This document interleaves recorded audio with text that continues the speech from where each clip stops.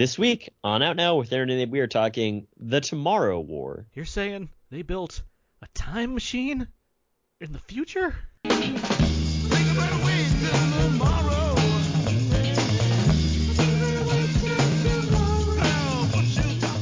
We are now recording, and this is Out Now with Aaron and Abe. I am Aaron, and as always, this is Abe, hello! Hi, how are you? Out Now is a film podcast where Abe and I discuss new movies weekly. We dig into movies via mostly spoiler-free review, the occasional commentary track, or some other fun movie topics. So, episode 458. We're recording this tomorrow. Today! I don't think we've done that joke for like half a decade. I do it silently to myself like all the time. Every so often. Especially when a movie like this is coming out. It's been a while. I mean, well, that's easy. I mean, nope, nobody really picks up on it. Anyway, this week we're talking The Tomorrow War and more. There's a number of releases out this week. We'll mainly discuss The Tomorrow War, the new sci-fi alien invasion time travel war movie. Don't get enough of those, starring Chris Pratt. But there's also some other things that we'll get to soon enough. But first up, joining us to discuss The Tomorrow War, we have from Forbes. He's traveled back from the future to warn people about how the launch of Netflix VR backfires and tries to destroy the world. It's Scott Mendelson. They've already destroyed the world. Netflix has won. The war's over. Excuse me. Neo Scott, did it! Thank you for trying to warn us. Neo did it! The war's over! Zion! The war's over! Who's this anonymous white boy that's yelling this at us right now? We should just start singing carols. Yeah. Scott, how are you doing? I am doing pretty well.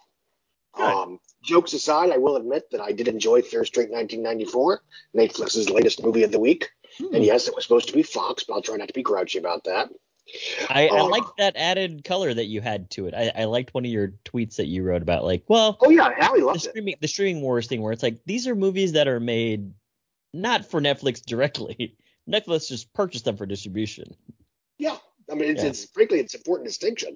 Yeah, I can't. And I'm sure there's been a number of times, I watched Elena Holmes for the first time last year. Like, this is a solid picture. Blah blah blah blah blah. I do my little research. Oh, this is Skydance. This was supposed to be, or Legendary. This was supposed to be Warner Brothers. Go figure. Mm-hmm. But no, it's. I thought it was fine. Allie liked it a lot, which is always a pleasant surprise when she actually gets into a piece of conventional pop culture that isn't some bonkers bananas anime. And I say that with all sincerity. We'll get back to this because I want to talk more about Fury Street.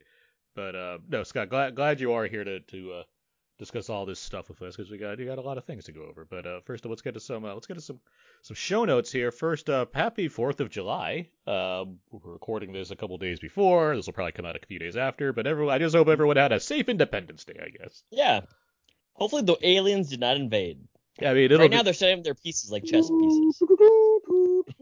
It'd be a great twist if that happened. Yeah, we need Jeff Goldblum to say they're using our satellites against us. By this point, that's a lot of satellites they'd be using against us. Like, I don't know if people realize how many satellites we have just hovering around our planets. Like it's a regular octopus's garden up there. I mean, it's -1 because the Fast 9 guys blew one up last week. Yeah, they got that one out of the way. They got one. Yeah. But yeah, happy Independence Day. What else? It is a new month. Which means that we will have a new commentary track coming soon. We have a lot of options, and we haven't decided on one as of yet. But there are a number of notable films celebrating the 30th and 25th anniversaries and other related things. So we'll get back to this, but there's some cool stuff coming. I assure you. Is there a Shyamalan film that floats your boat? I mean, Scott, that's certainly a possibility. We talked about Unbreakable in the past, but there's always room for more. But yeah, The Village. It's not impossible to talk about The Village. But I will say The Happening is fun to talk about. You're not wrong. Mark Wahlberg? Yes. Okay. Of the Shyamalan films I've shown the kids so far, that's been their favorite. Of course it is. Interesting. Great kids movie is what you're saying. They just really want to figure out the math puzzle. They want to figure out that math puzzle that John Leguizamo was trying to tell. But anyway, what else? Summer Gamble. Scott, you're a part of the Summer Gamble. Of course, this is where we predicted what we think are going to be the top 10 highest grossing films of the summer. This is actually a rare July 4th weekend where there's not like a huge movie opening in theaters. Unless you count The Forever Purge, I guess.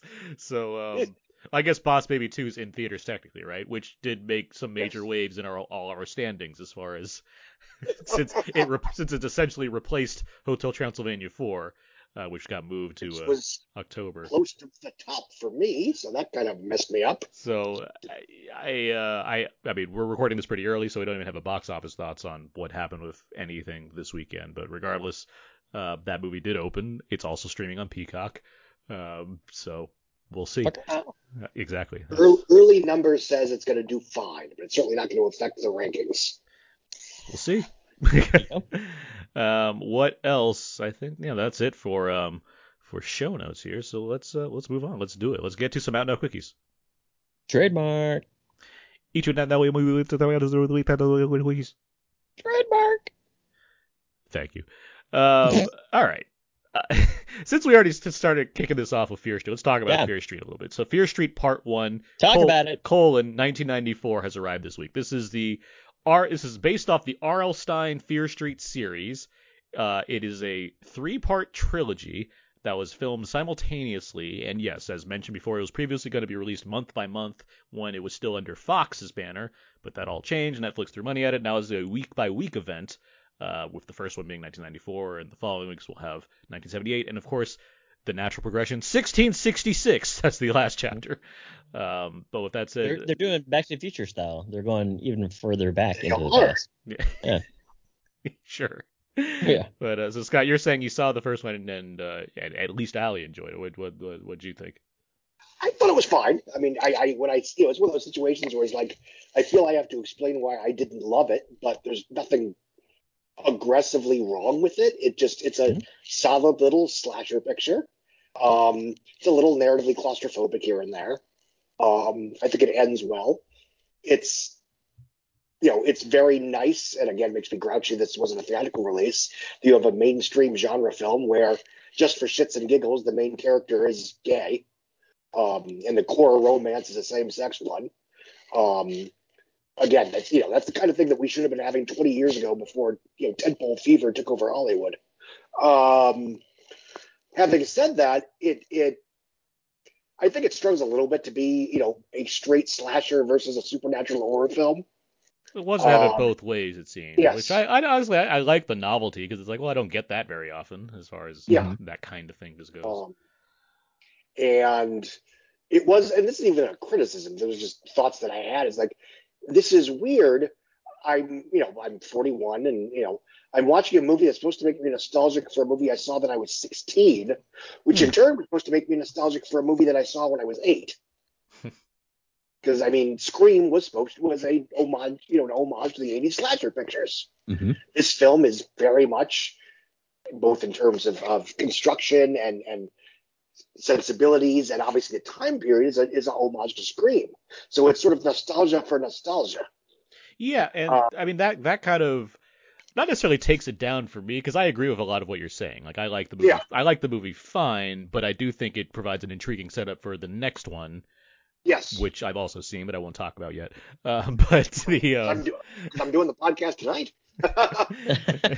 Well, because the embargo is technically not allowed for me to do anything about it. But, that too.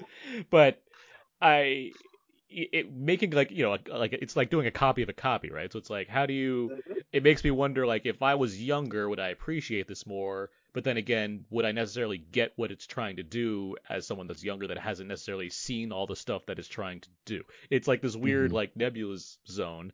But at the same time, compared to something like Ryan Murphy's Scream Queens or like things like that where it seems very, I don't know, arch is a good word. Nose? Yeah, very on the note, like that. Like this is better than that. Like I appreciate what this is doing more. But it takes its story seriously in a way it does, I don't yes. think it knows how to do. That's very fair. That's a fair way to put it. And I will say this: what I like about it, even though it's like technically an R-rated movie, this very much works like gateway horror. This very much feels like the kind of thing where like kids that grew up with Goosebumps can graduate to watching a movie like this effectively and be fine with it. Like it's R-rated in the way that, like, I don't know, like Zack Snyder's Justice League is R-rated, where it's like it doesn't have to be R. Like it's just because they added more stuff that it's R now. But it's like it's not like it's going out it's going out of its way as far as it wants to make it seem that way, as opposed to it naturally feels like it's R-rated. Yeah. Like even like certain shot choices or just like the general aesthetic screams a movie that could easily be, no pun intended, screams a movie that could have been intended to be PG-13, but just happens to have like a few more gore shots and a few like F-bombs dropped to be like, yeah, it's R. Like, because who cares? It's on streaming. Like, that's what it feels like. But yeah, and Allison enjoyed it quite a bit, actually. She very much wants to see the next one. And to be fair, she's seen the Saw film, so this isn't her first horror film. But as I whenever this comes up, longtime listeners, readers, whatever, she is not someone that easily gets into conventional pop culture. Mm-hmm. So for something to get her interest this much is a big deal. You got a real hipster on your hands, it seems. Yeah, I mean, she liked it so much I had to double check to make sure it wasn't an anime. Is this like another Demon Slayer thing? Nope, this is a real movie. Real movie. But yeah, when does the second part come out? Next week, the week from now. So it's just every week. It's is literally every Got week. It. Okay. I mean, you Scott, you mentioning the story takes itself seriously. That is true. Like, it's still designed to be like fun. Like, these are fun. Yeah. These are, it's R.L. Stein. Like, it's not, it's not meant to be like self-serious. It's not hardcore Christopher Pike. Exactly, but right. but in that realm, as far as the story, the '90s are calling, guys. They really want their authors back. They want their songs back too, because this film is chock full of '90s songs. Is it full of needle drops? It's full of needle drops. Cruella of the '90s. Yeah. Oh wow. Can't wait to hear the New Radicals. It's not it's 94, so we didn't get there. Oh, but it's not New Radicals yet. Can't wait to hear that Tori Amos. It towed the line because it played Bush's Machine Head. It was like, that's late '94, but I'll allow it, I guess. But anyway. But what I was going to say is I do like the ambition of this is going to lead to another thing. I like how it sets that up. Like, that's, for something like this that could easily be throwaway, it's like, well, at least it's pulled you in enough. So.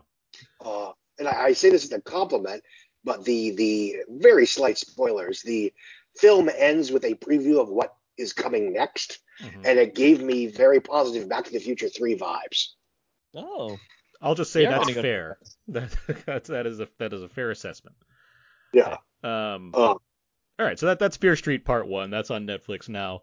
I'm gonna bring up another movie. We'll just kind of go back and forth because there's just a bunch of stuff. The Forever Purge, or as I'm calling it, Purge 5 Eva. It has arrived this week. That's also on Peacock? Yeah, eventually, yes. I mean, it will be. Yeah, it will be eventually. It's Universal. But this is technically the 5th Purge movie. It's coming after a break due to the 2-season USA or sci-fi series. They're both owned. I think it was USA. Is it USA? They're both owned by the same people. But yeah, the 2-season series that's supposedly not bad, actually. It's supposedly like better than some of the movies, which I don't think is too hard. But regardless, this is the 5th film, picking up after Purge Election Year, the 3rd film, because of course, as all of us Purge obsessives know, the first Purge was the previous film, which was set before all the Purges. So this movie. This is the one where Han died? Yeah, Han died, and it caught up to it. It was all an illusion. It caught up to it. So this one, because I feel like we've talked about all these Purge movies on this podcast, so I feel like I need to recap what's happened. So like at this point, after Purge Election Year, Elizabeth Mitchell was elected president, right? In that optimistic future where the woman becomes the president and the bad guys don't become president. It was really optimistic for that movie compared to reality. Well, the idea there was that they disbanded the Purge, right? That's how that movie ended. Scott, am I right? Is that what happened? Yes. She was elected, and they disbanded the Purge. Like, we gotta get rid of this. It's not what you think it is. It's actually about just killing brown people. Like, that's the idea of the Purge.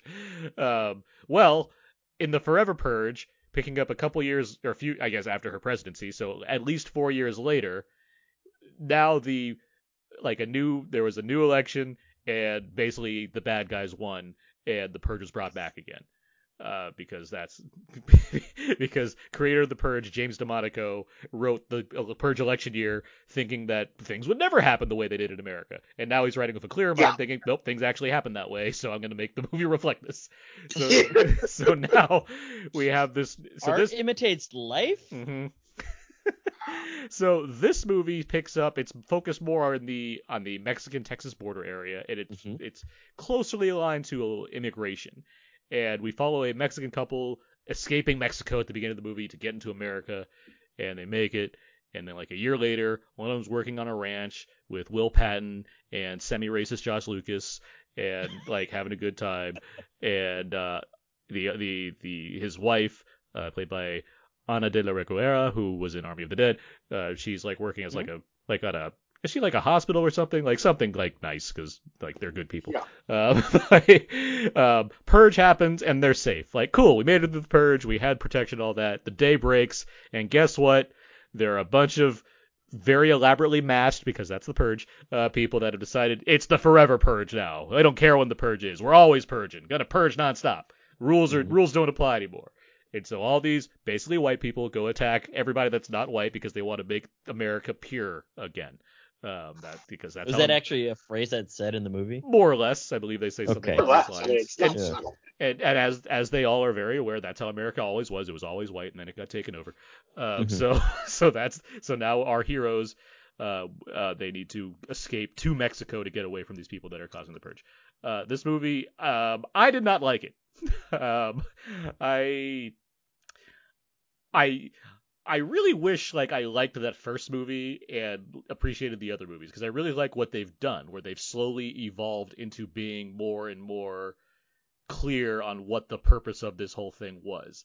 At this point, though, for me, I think it just hammers down on the message like way too hard in a way where it's preaching to the choir, and I feel like it makes its message clear about 20 minutes in, so it's like the rest of it's just an action horror thing, except the action's not very good. The kind of scope of it is kind of lackluster, and the acting is pretty bad. Like, I think the leads are fine, but like I've seen some of these people do things before, and they're not exactly delivering their best work here. So ultimately, I wasn't too into the Forever Purge, and that's not too much of a surprise, because I haven't been into much of these movies. I kind of just gave in on the election year, because it's like, all right. But even the first Purge was like, we're kind of back to not really caring. But Scott, where are you with the Forever Purge? I like these films in general.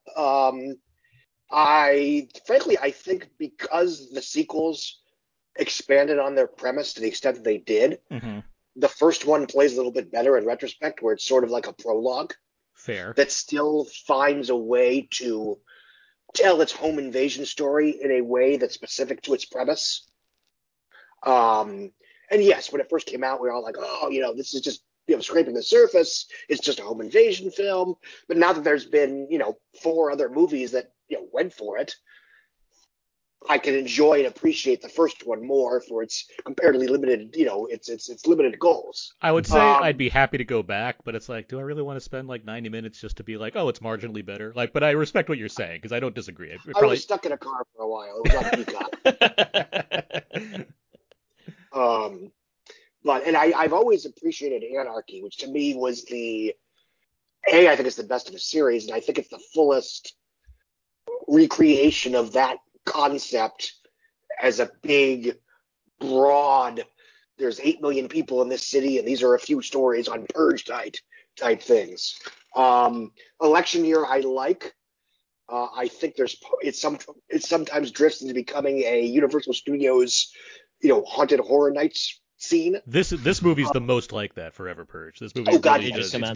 It's very repetitive. I mean, it kind of does. There's scenes of them just in the city, and there's like random fires. And they're like, oh, I lost you. Where'd you go? And then it's like, oh no, it's a purge guy. But I do like the extent that these films, to a certain extent, play in genre a little bit. The second one, the first one was home invasion film. The second one was sort of a, the Warriors type, that kind of sprawling gang action picture, yada, yada, yada. The third one was obviously, Die Hard meets London Has Fallen, while making the politics even more explicit than usual. And then the fourth one, which again was the first one after the Trump election, where, it's and again, I don't know. I don't want to put words in his mouth, but I genuinely think that DeMonico intended the third one as a finale with the assumption that, progress would tilt ever upwards. I don't think his choice to make what's now the Forever Purge, which, hey, look, there's another purge, is disingenuous, I think. And one of the things I like about the film is that it almost sort of skips over the whole, oh, wait, we're doing the Purge again, because that almost feels how it would be in It's our weird how current hellscape. I mean, this movie was delayed from a year because of the pandemic, Yeah. but it comes out at a time where it's more relevant, which is both Yeah. incredibly sad, but also like, well, that's fitting, I guess. Well, I mean, it's on one hand, having, before I saw it, I thought, okay, this one is obviously focused on Hispanic Americans. Is it going to feel, relatively speaking here, oh, is it out of date because now, frankly, unfortunately, Asian Americans are the newest, everyone's favorite target for, racism.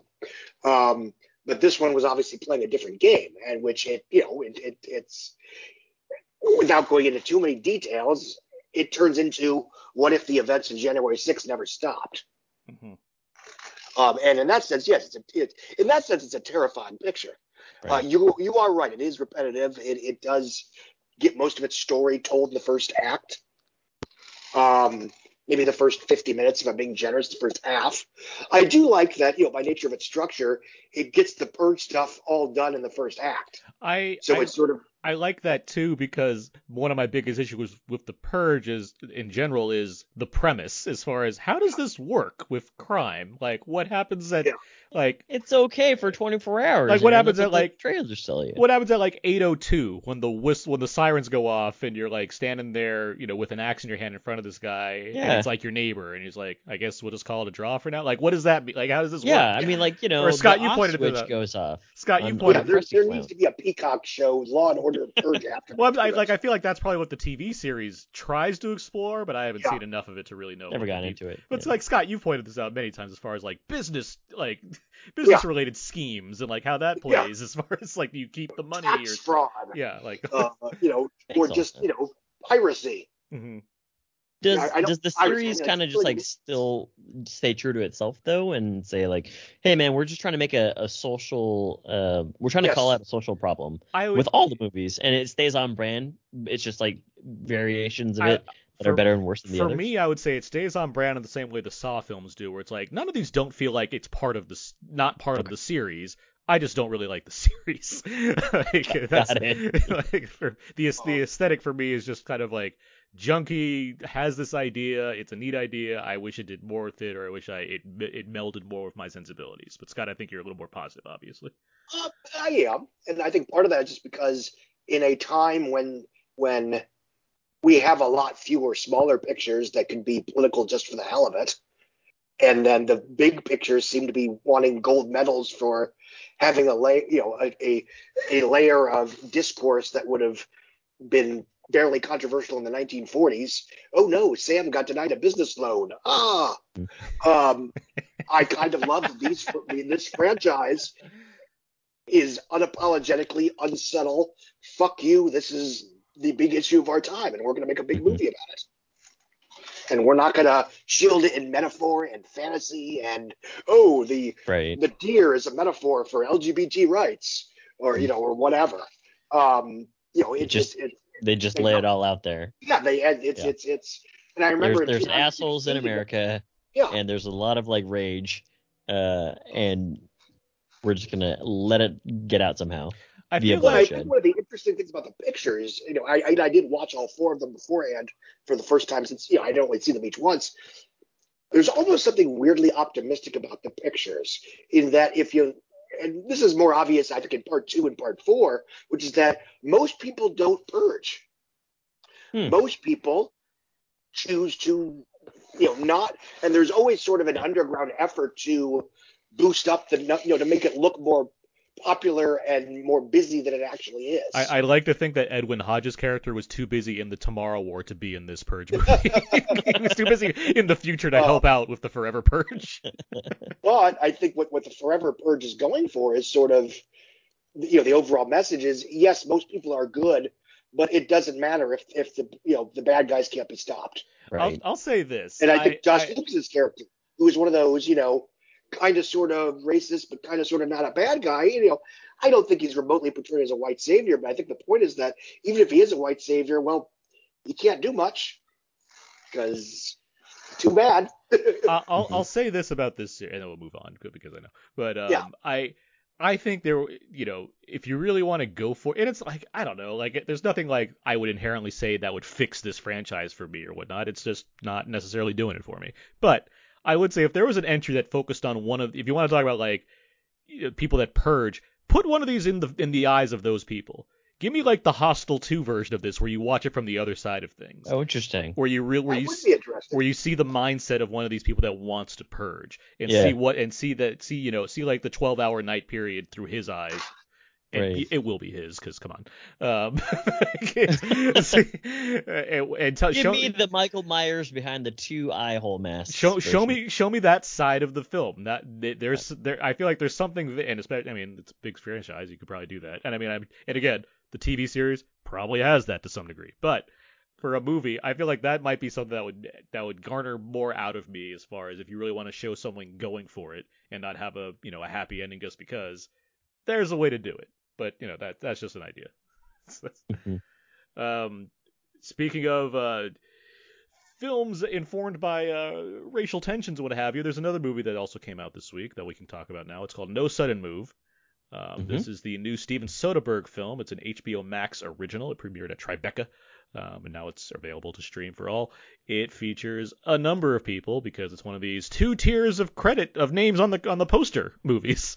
So you got Don Cheadle, Benicio del Toro, David Harbour, John Hamm, Amy Seimetz, Brendan Fraser as Sidney Greenstreet, Kieran Culkin, Noah Jupe, Julia Fox, Frankie Shaw, Ray Liotta, Bill Duke, and another person that's not Bill. I won't mention cast! But, yeah, it's quite the cast. It's written by Ed Solomon, who many might know as the writer of the Bill and Ted franchise, but he's also worked with Soderbergh before. He worked on in the experimental series Mosaic, which I thought was really interesting, which tends to be the case with Soderbergh in general. He also wrote the Now You See Me movies, if I'm not mistaken, right? He wrote those. But regardless, big twisty crime thriller set in 1954 Detroit. It involves, Don Cheadle. He plays a guy that just got out of jail. He's a kind of a small time criminal. He is recruited by Brendan Fraser's character, who's kind of this middleman, who recruits him along with 2 others, played by Del Toro and Kieran Culkin, to pull off a job where 2 of them will sit tight with David Harbour's character's family, while one of them takes David Harbour to his work so they can steal some kind of document. Things go wrong for a variety of reasons, and most of the film becomes about Cheadle and Del Toro specifically trying to get something out of the scenario and not be shot in the face. I think this movie's a lot of fun. You can call it a crime thriller, but there's enough like dark humor in this and just ideas going around that I just found to be kind of fascinating, as well as enjoyable to like watch unfold. Like, it's set in 50s Detroit, so there's a lot of history around that, involving black bottom neighborhoods and various housing rights going on that were basically forcing minorities out and bringing the whites in.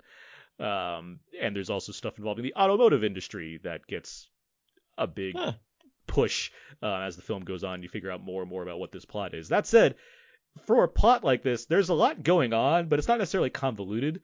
Not like, I was reminded of like Miller's Crossing or like The Big Sleep, where those are movies where their plots are impenetrable without watching them multiple times. Where this movie, it's pretty like, you get the idea of what's happening. There's just a lot happening. But it's carried by this fantastic cast. It has a lot of like Soderbergh sensibilities, which includes very awkward camera angles and wide angles that make the film almost appear like fisheye lens at times, which to me just makes it feel like Soderbergh's like forcing you to pay attention because of how awkward some of the shots look. You're like, I guess I need to really pay attention to what's happening, because I just like seeing characters on opposite sides of the screen that look warped is like certainly grasping my mind right now. But I had a lot of fun with this. Scott, where were you with No Sudden Move? I had a delightful time watching this picture. I thought it was, as far as the plot, it was one of those plots where there were times where I wondered, am I losing the plot? But by the end of the movie, you realize, okay, no, I really did understand what was going on. Mm-hmm. It was almost like it had the I don't want to say illusion, because that's a strong word, but the perception of, of being more complicated than it was. Yeah. And that's fine, because the journey is enjoyable. And that's kind of the point, without going into details, but in terms of how it wraps up. And yeah, it's an acting treat. You have Brendan Fraser playing someone against type. You've got Don Cheadle in an old school star vehicle. Same thing with Del Toro. I mean, again, it's all these actors that in the quote unquote olden days, these would be the kind of movies they'd make because they were movie stars, and these are the kind of movies movie stars used to make. David Harbour, I think, is particularly pretty good here. He's fantastic. Especially because we both just saw him in Black Widow this week, and he's playing a very big role. Where he's playing this kind of quirky role, where the film, it's not afraid to shift perspectives for a while, and it gives a good chunk to David Harbour trying to do a thing, which is a mix of like sad as well as hilarious, and it's really effective. No, he's as good as I remember him being, at least in a movie that I can think of offhand. And that's not, he's very good in this. Mm-hmm. And I like the way they balance in terms, the tone is very light, even though there's always the threat of peril. Mm-hmm. And yes, there is some violence. But it's exactly what you think it's going to be, but that's a good thing. That makes sense. What was that movie that came out last year that was like the crime period thing that was on Netflix? It had a bunch of people. Robert Pattinson was the Delusions. That thing, the devil inside, or the devil. The devil. The devil something. Oh god. Devil all the time. Devil all the time. That's right. That's what it is. When's the devil? All the time. The devil all the time. That's a movie that felt like it wanted to be more like something like this, as far as what's this plot trying to be? Look at all this sprawling cast. What's it ultimately going to amount to? Not a whole lot. Like, this feels like a good version of it. And I didn't hate that movie, but it was just like, that movie was a lot. Like, it was trying way too hard. It was trying really hard. It was very nihilistic. Oh, you don't mean it was just very long? It was very long too, if I recall. Oh, but, no. Yeah. But because it was like spanning decades and stuff and all that, and also just really unsavory in moments. But no, this one, not that there's like a direct connection, but as far as like period crime thrillers go, I feel like this is a lot more successful just because Steven Soderbergh's he's really good at this kind of thing. But I think it just has the right moves as far as how to like make this all come together in a way that's satisfying, in what you kind of want out of something like this. Watching it, I was reminded of what, I know it's a cliche to quote Roger Ebert, so forgive me, but when he was reviewing Cape Fear, he said something to the effect of, most directors would establish or ennoble themselves by making a movie this good. And that's how I felt about Soderbergh. It's like, it's a terrific picture, but for Soderbergh, it almost feels like a Tuesday. Yeah. And I think that's how he approached it, frankly. It was just, I want to have fun. Yeah, it has like Ocean's 12 vibes in that manner, where it's like he could go to Europe and shoot these guys, as plain as he wants to, but instead he's like, I'm going to use like crazy lenses and weird angles and go for the quirk to go along with this surefire hit that is all of these actors are back again in a high sequel that you liked the first time. This movie, I mean, obviously it's not writing off IP, but it does have so much benefit of the doubt as far as, look at this great cast, and it's a crime thriller thing. That's fun for a streaming audience. I'm also going to just put awkward cameras in places. Like, it just has Soderbergh being like, yeah, I can knock this out and have a lot of fun doing it. So yeah, No Sudden Move, a lot of fun. That's on HBO Max now. Let's see. I think that's it for the big stuff. I'll just mention real quick. I'll just say this one thing. The Underground Railroad. I finished it. Barry Jenkins' streaming series, limited series on Amazon. It's gonna be like the most cinematic thing you could like see this year that nobody's gonna talk about because Amazon quietly released it, not week by week, which they should have done, and it'll maybe get like Emmy's attention, but sadly, it's just not going to get nearly as much credit as it deserves because it's fantastic in every way. But highly recommend. Abe, what have you been watching? You guys covered all of it. I saw none of those, but I'm going to. Okay. I have been keeping up with Loki, and it's I'm actually like one episode behind, but intriguing so far. And so I'm sure that everybody's been watching it. And I like how you lied about Loki to us. How mischievous of you! You're keeping up with it, but you're an episode behind. Which is it, Abe? That's like me asking the waiter for the spoon. And then I also still the same place with Cool Hand Luke. So no movement there. I thought I heard wrong. I thought I heard differently that you finished Cool Hand Luke, but no, that No, is not the case. What a strange ongoing saga that we have here of I Abe will know it's eventually gonna finish this be. movie. Yeah, it'll be the most talked about thing in podcasting for 2021. We'll put it in the podcast post. That's of course the New Yeah, York based we're podcast going to magazine. submit it for an award. Yeah, I mean we could do that. Find these clips, edit them together, submit it for a Webby. That'd be something. When did Abe actually finish the movie? All right. Well, I do look forward to you finishing Cool Hand Luke. Yeah, when I do, I'll either be effusing praise or just being like, what a waste of 6 months of my life. that'd be an impressive story couple. I missed here. Abe started Cool Hand Luke a couple months ago now. Oh, I think it's been like 47 days now. All of us that have heard this are very aware that Cool Hand Luke is a classic, and it seems like a movie that you wouldn't stop watching, and yet that's what Abe has done, and now we're waiting for him to finish the rest of the movie. I got sidetracked by doing some things. Okay. Not that I wasn't bored by it. I love seeing Paul Newman on the screen. Because that led me down to the Road to Perdition thing, which is why I watched Road to Perdition, 4 weeks ago. So in between Paul Newman movies, you watched a full Paul Newman movie. Yes. Let alone a lesser Paul Newman movie. I mean, it should. if we're going to lesser Paul Newman, then you got to do the Cars trilogy before you finish Cool Hand Luke. All right. Well, we'll get there. That was on Now Quickies. Trademark. Extended edition. Exactly. Let's move on to some trailer talk, where we talk about one of the newest movie trailers of the week, when it's coming out, what we thought of it, what have you. This trailer came out a few weeks ago, but we haven't talked about it yet. It is for Reminiscence, the upcoming science fiction neo-noir from writer-director Lisa Joy, who she and her husband Jonathan Nolan, they've been working together on Westworld for the past few years, but this is her directorial debut, or at least her feature directorial debut. It stars Hugh Jackman as I know more of the premise than I would have liked, I think, because I went to Wiki. It's like, oh, that's more than I kind of needed to know. But he seems to be in some kind of business similar, not too dissimilar from like Ray Fiennes in Strange Days, where he can set people up to like revisit memories, except that it's their own memories, I assume. Yes, he's doing his own drugs. Within this premise, you have Rebecca Ferguson as probably the femme fatale, who becomes involved with Hugh Jackman in some way, and I assume various memory shenanigans bring back old bad things from the past that they'll have to deal with. The film also features Tandy Newton, Cliff Curtis, among other people. Abe, let's start with you. What'd you think of the trailer for Reminiscence?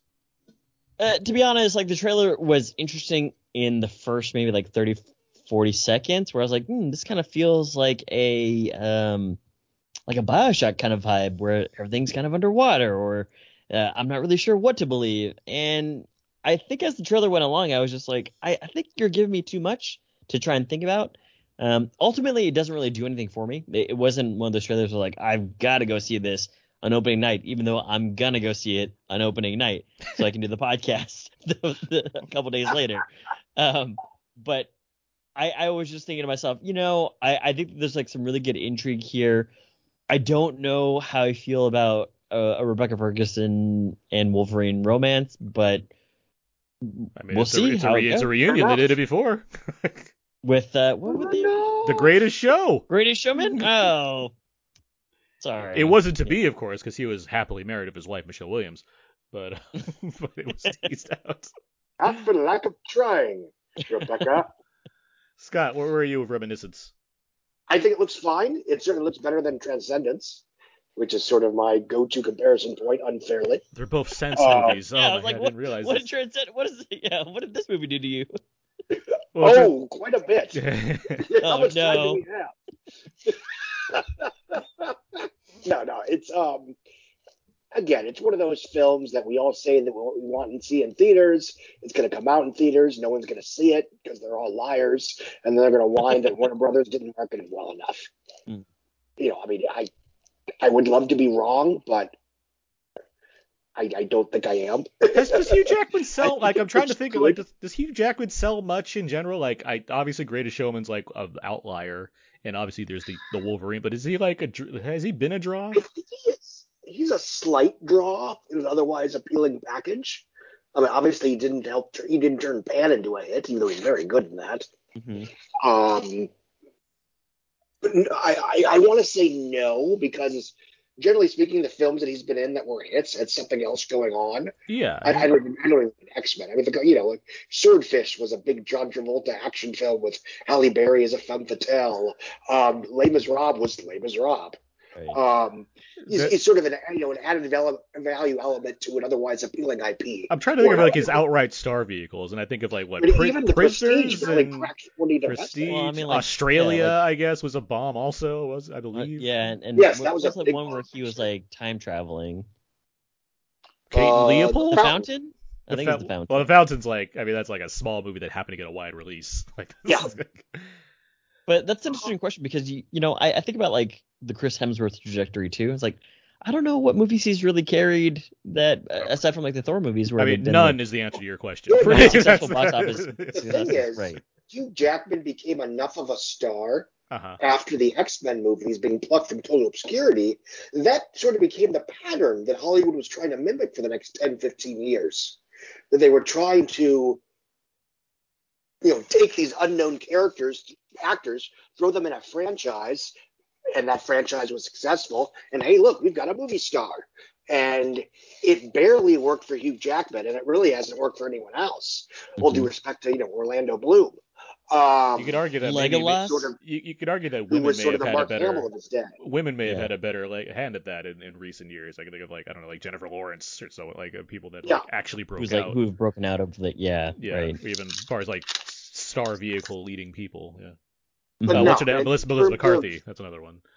of, Tandy Newton, or is that how you still pronounce her name? I know she changed the spelling. I think she's changing it. Yeah. All right. Apologies if I pronounced it wrong. Right. I love Mission Impossible too. She is known, but she's not a butts and seats draw. Rebecca Ferguson's not a butts and seats draw. I think Hugh Jackman is limited in that sense. So I'd love to be wrong, but this is the kind of film over the last 5 or 6 years everybody says they want, but then don't show up. Yeah, as far as my thoughts on the trailer goes, like I dig the vibe. Like this is a movie Yeah. that's all about vibes for me Right. as far as the trailer goes. I like the music they're going with. I like the look of things. I like this. Strange Days came to mind. It's not like aesthetically it's not the same, but as far as the tone, it's like I get it. It's kind of like seemingly it's slightly in the future, but like very relevant setting and whatnot. Except Mhm. it's like Miami, I believe, and it's flooded and like that's neat. I haven't seen Yeah. that specifically, especially with neo noir very often. So that's a cool like idea. It's like I don't I can't tell you much about the story because the trailer's not showing me much story beyond basic premise stuff involving memories or whatnot. So it's like if it's a movie based off like this is the kind of atmosphere we're going for, I'm into that. Mhm. I'm as far as an original film goes from a filmmaking team that seems reliable enough. Like cool. Like I hope that works out to the best that it can. Uh, I mean, whether tracking success chances, I completely agree with Scott. As far as it's a late August release that's been moved a couple of times for the pandemic and because Warner Brothers has a ton of movies they need to release this year because of all the things that got backed up. Mhm. It's like, all right, yeah, I get it. I get that you. Wait. Why did all these movies get backed up? Did I miss something? It's been a difficult few months for some people. Got it. If you Yeah. were announced your wish.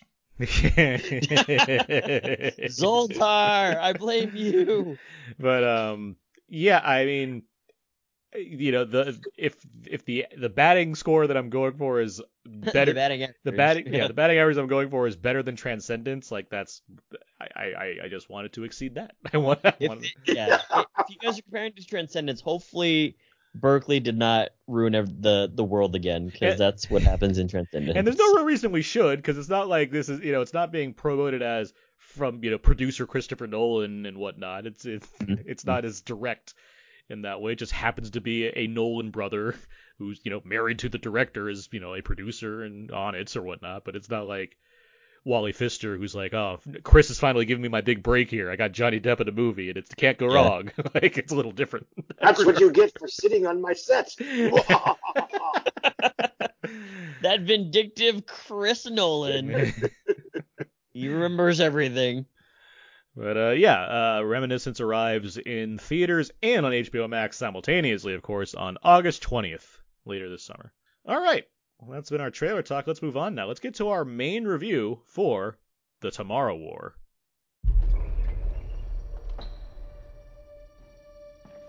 Boy, they say kids never come by unless they need something. Dad, I need your help. I'll get my coat. 30 years in the future. We are fighting a war. Our enemy is not human, and we are losing. We need you to fight. I will be back. And I love you, Chickpea. 7 days from now, when you're sent into that war, you won't be fighting for your country. You'll be fighting for the world. Is it all right? Yeah, going to war. Stop talking. Listen. Sorry, when I'm nervous, I talk. I'm like a 97 on the nervous scale. That should be fun.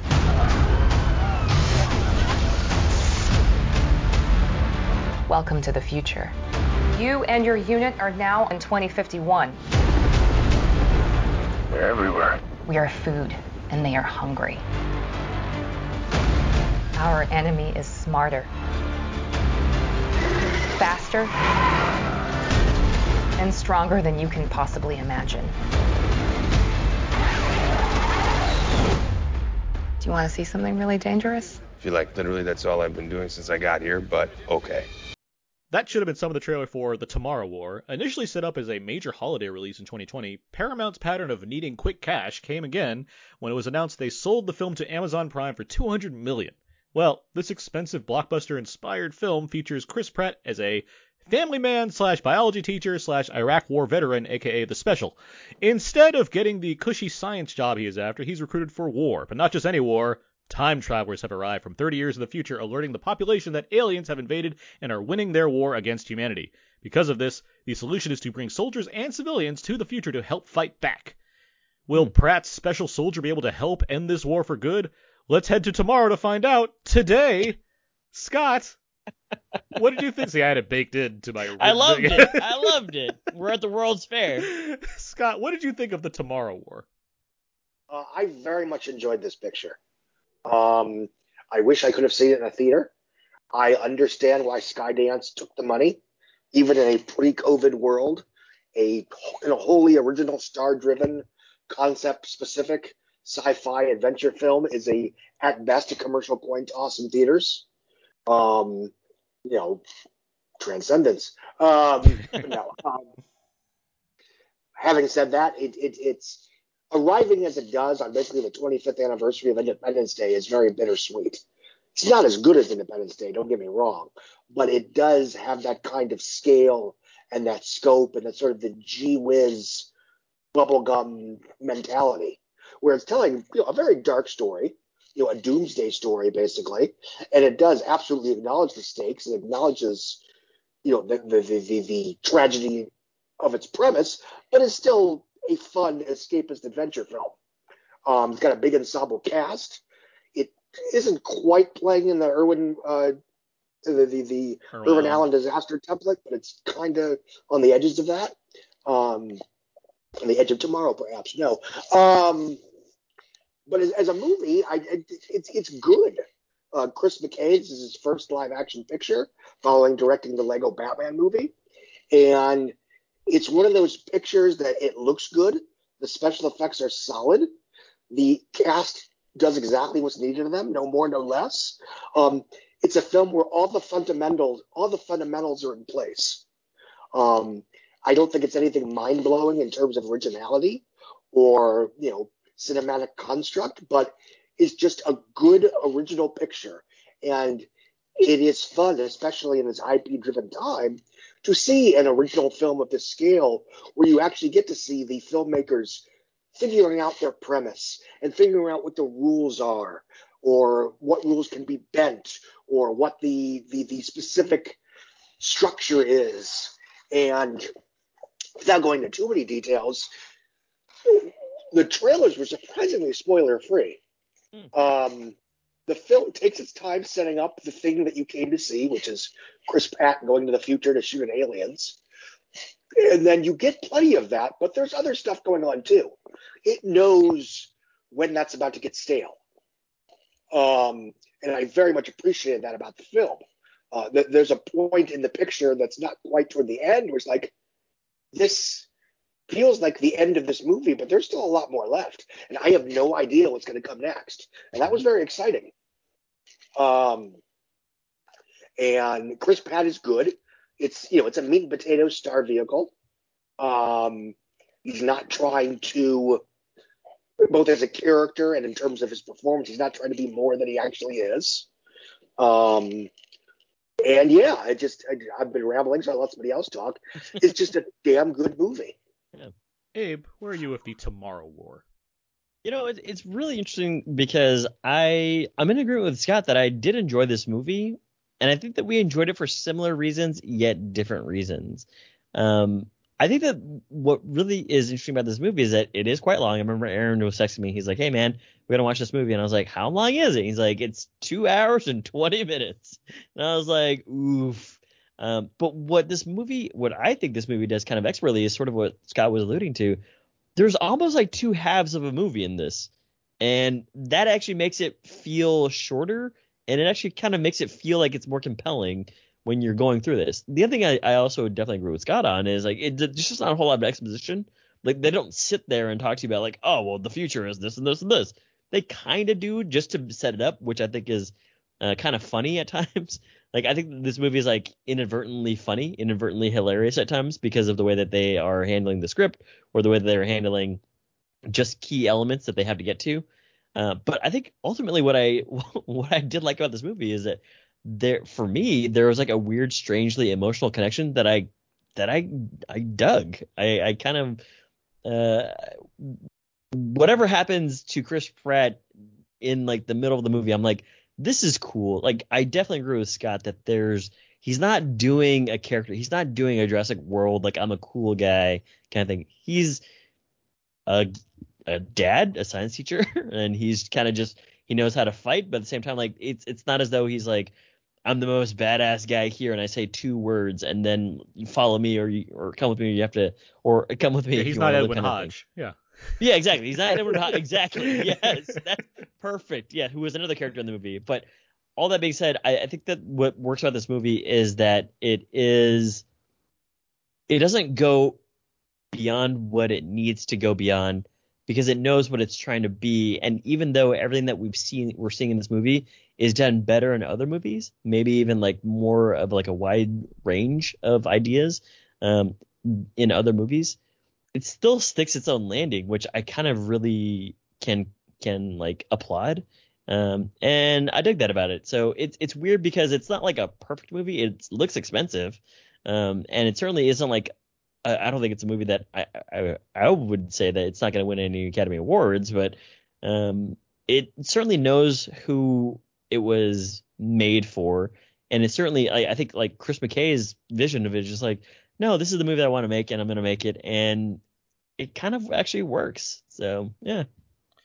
I am in agreement with Scott and you. I mean, I think this movie's a blast. Like it's not that I didn't expect to, I didn't walk in with my arms crossed or anything. I walked in thinking I like this premise. I want to see what this is.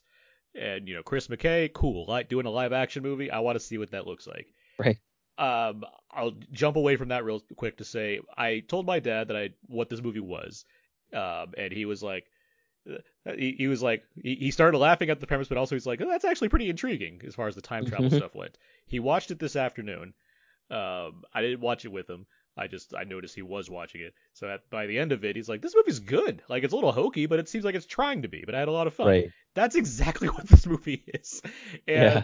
I don't want to like put too much like resentment on what others are saying. This movie currently has like mixed reviews, I believe. But it feels like there's a lot of cynical people out there that just don't want to accept the idea of an original blockbuster such as this anymore, which is a shame because it's like I am a huge fan of Independence Day, among other movies that are similar to that, and that's a pretty specific tone, but certainly a mass audience crowd pleaser. Like you've mentioned, this isn't as good as Independence Day, but it seems damn close as far as the kind of energy that you'd want to get from a movie like that. And I do miss the fact that I couldn't see this in theaters, because this movie would have played great, I think, in a theater full of people that are excited to see just a real escapist alien invasion action flick, because this absolutely delivers on that. Like, Chris Pratt's not Will Smith as far as in that movie, it isn't even carried by him. He's just a massive part of energy that comes in it. But there's certainly a lot of likable stuff in it, in addition to, the action and the drama of it all. There's a lot of I like these people. Like, it does just enough to be like, yeah, Chris Pratt, he's doing his thing. Like, he's fine as a very, he's playing the character he's spoofed several times already. So it's kind of like, okay, that's a choice, but I get it. Like, fine, he's in this movie, and he's fine, and he's good. He does his job. But then, Sam Richardson, I think, is a lot of fun. I think Yvonne Strahovski has, a lot of good chemistry with Pratt for the right reasons, given who her character is. Right. And even when you have smaller characters, like you have Mary Lynn Razcub and Mike Mitchell, people that I know for comedy, the fact that they're in this movie, it doesn't use them to make fun of the fact that they're in this movie. And when they exit the movie, you actually care about them. That's impressive. I was really into that fact that I was like, I know I'm rambling, but there's a whole action sequence towards the beginning of the once they get to the future, and it's that's when I knew this movie's really working for me, because it's this is fun, but it's exciting, intense, and there's even emotional bits all within this 20-minute segment of this movie where it's chaos, and it's if this can replicate that feeling for me throughout it, I'm gonna be in good shape, and it did. It sags a little in the middle because of yay, science for a while. It's okay, that's I need, I guess. But for the most part, especially watching this on a streamer, a crappy streamer no less, because I saw, watching my dad watch it, I saw the effects. The effects I already thought were good, but they looked even better now because it's in 4K and all that. So it's this is a great looking movie. But for a streamer like this, where I could easily get distracted or whatnot, I was in on this whole thing. Just couldn't like a book. I couldn't put it down. I was really into what this movie was selling me. So no, I was it delivers what it wants. You said it, Abe. It delivers exactly what it wants to be, and it's not more or less than that. It's just a good version of what this could be, and I'm very happy about that fact. And I wish more people would embrace the kind of silly joy that this movie seems to want to deliver, compared to writing it for being dumb. Obviously, it's dumb. The time travel thing is very dumb, but it's still the movie makes it work in a way that I thought was fun and exciting. And even there, I would argue there are enough deliberate choices that are made in the setup to make me aware that they did put some thought into how this scenario would work. Yeah, the time travel.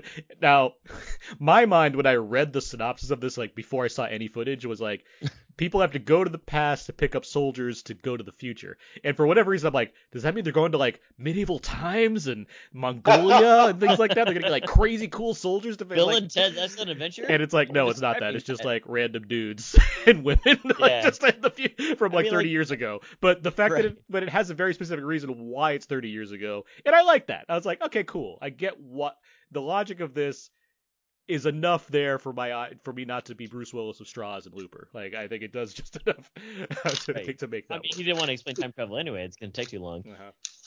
But I think that Scott, you're totally right in that it, or Aaron and Scott. I mean, we're all on the same page basically. I'm happy you liked it. I thought you were going to be a little more mean. No, no, it's because again, once you get past what they are initially saying, the first 15 minutes of this movie are kind of hilarious because let me just show up on a soccer pitch. Everyone is watching soccer on Christmas. That doesn't make any sense.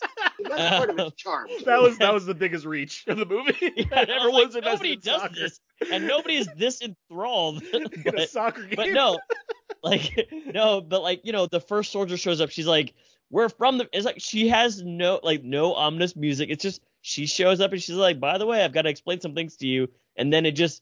Nothing actually happens in the next scene. He just goes back to being a teacher, and then things start kicking off. I was see, I like that they just were we're not going to be too self-serious here, and we're not going to be too off the wall goofy with it.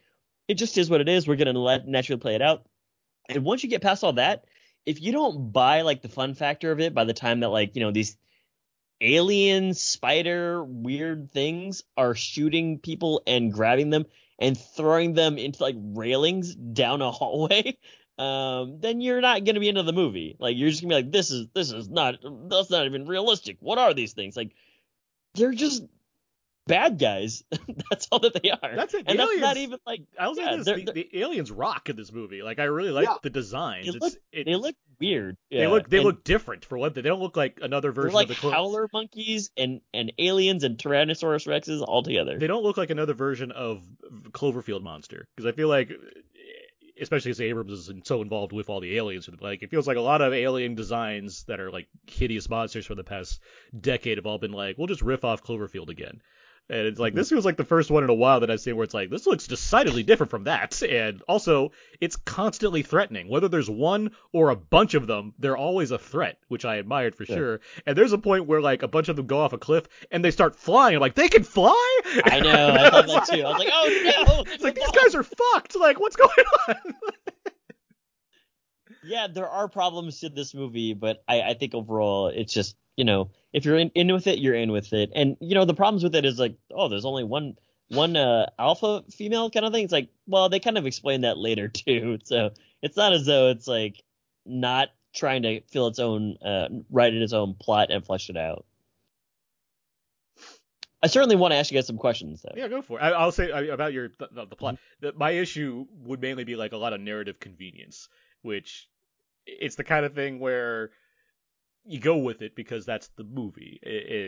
And there's always like two sides of this, right? Where there's the Independence Day side where it's like it happens that we're following Will Smith and Jeff Goldblum, who happen to be the ones that can say everything, versus something like War of the Worlds where you're casually following along with a guy that's just caught up in everything. Granted, part of the reason I'm not huge on War of the Worlds is because by the end he does become more involved than you would think. But regardless, I mean, this movie kind of fits in that, like, yeah, Chris Pratt happens to be involved with some very essential parts of what's taking place in this war, but you go with it because that's the movie. Like, if you don't, that's. I mean, yeah, and it kind of reminded me of like something like World War Z, where it's like I don't really know who Brad Pitt character is. He's kind of like a secret. He's not a secret agent government. He's a war photographer. That was his thing. Is that what? Yeah, he's a war photographer. No, wow, yeah. I mean, he's Sean Penn in that one movie with Ben Stiller, except for war. Yeah, Walter Mitty. Secret Life of Walter Mitty. But I think that there's a lot of resemblance in that. Well, it's just this guy that we're following here. He's got a certain special set of skills, so don't take his daughter. And then just we're gonna be off and running, and he's gonna be a normal guy. He's not a superhuman. Because if he was, then he'd be fighting like an invisible dinosaur. But no, he's got feelings. He can get hurt. He runs out of bullets. Does it have a huge range for Chris Pratt? Not necessarily. But again, I like that it wasn't like a character that he's playing. Like he is better served here than Jurassic World. I agree with you. I 100%. Like, he's more in his element in something like this than he is as like I can't quite tell if he's Indiana Jones or not in Jurassic World. Those movies, like, and I don't think he's like necessarily terrible in those. It's just like the character is fairly ill-defined compared to this guy who, he is the lead, where Bryce Dallas Howard's like more ostensibly the lead in those movies. Regardless, Chris Pratt's fine here. Like, he does his job. Yeah. Question I have for you guys is, what do you guys think of the time travel element? Like, I guess we don't really see that in a lot of like war movies, which is kind of a neat thing. But then also like the rules to it, because we sort of talked about like what Chris Pratt's character can or cannot do with another character in this movie, like a colonel in this movie. But then, they kind of like just do away with some of the rules later.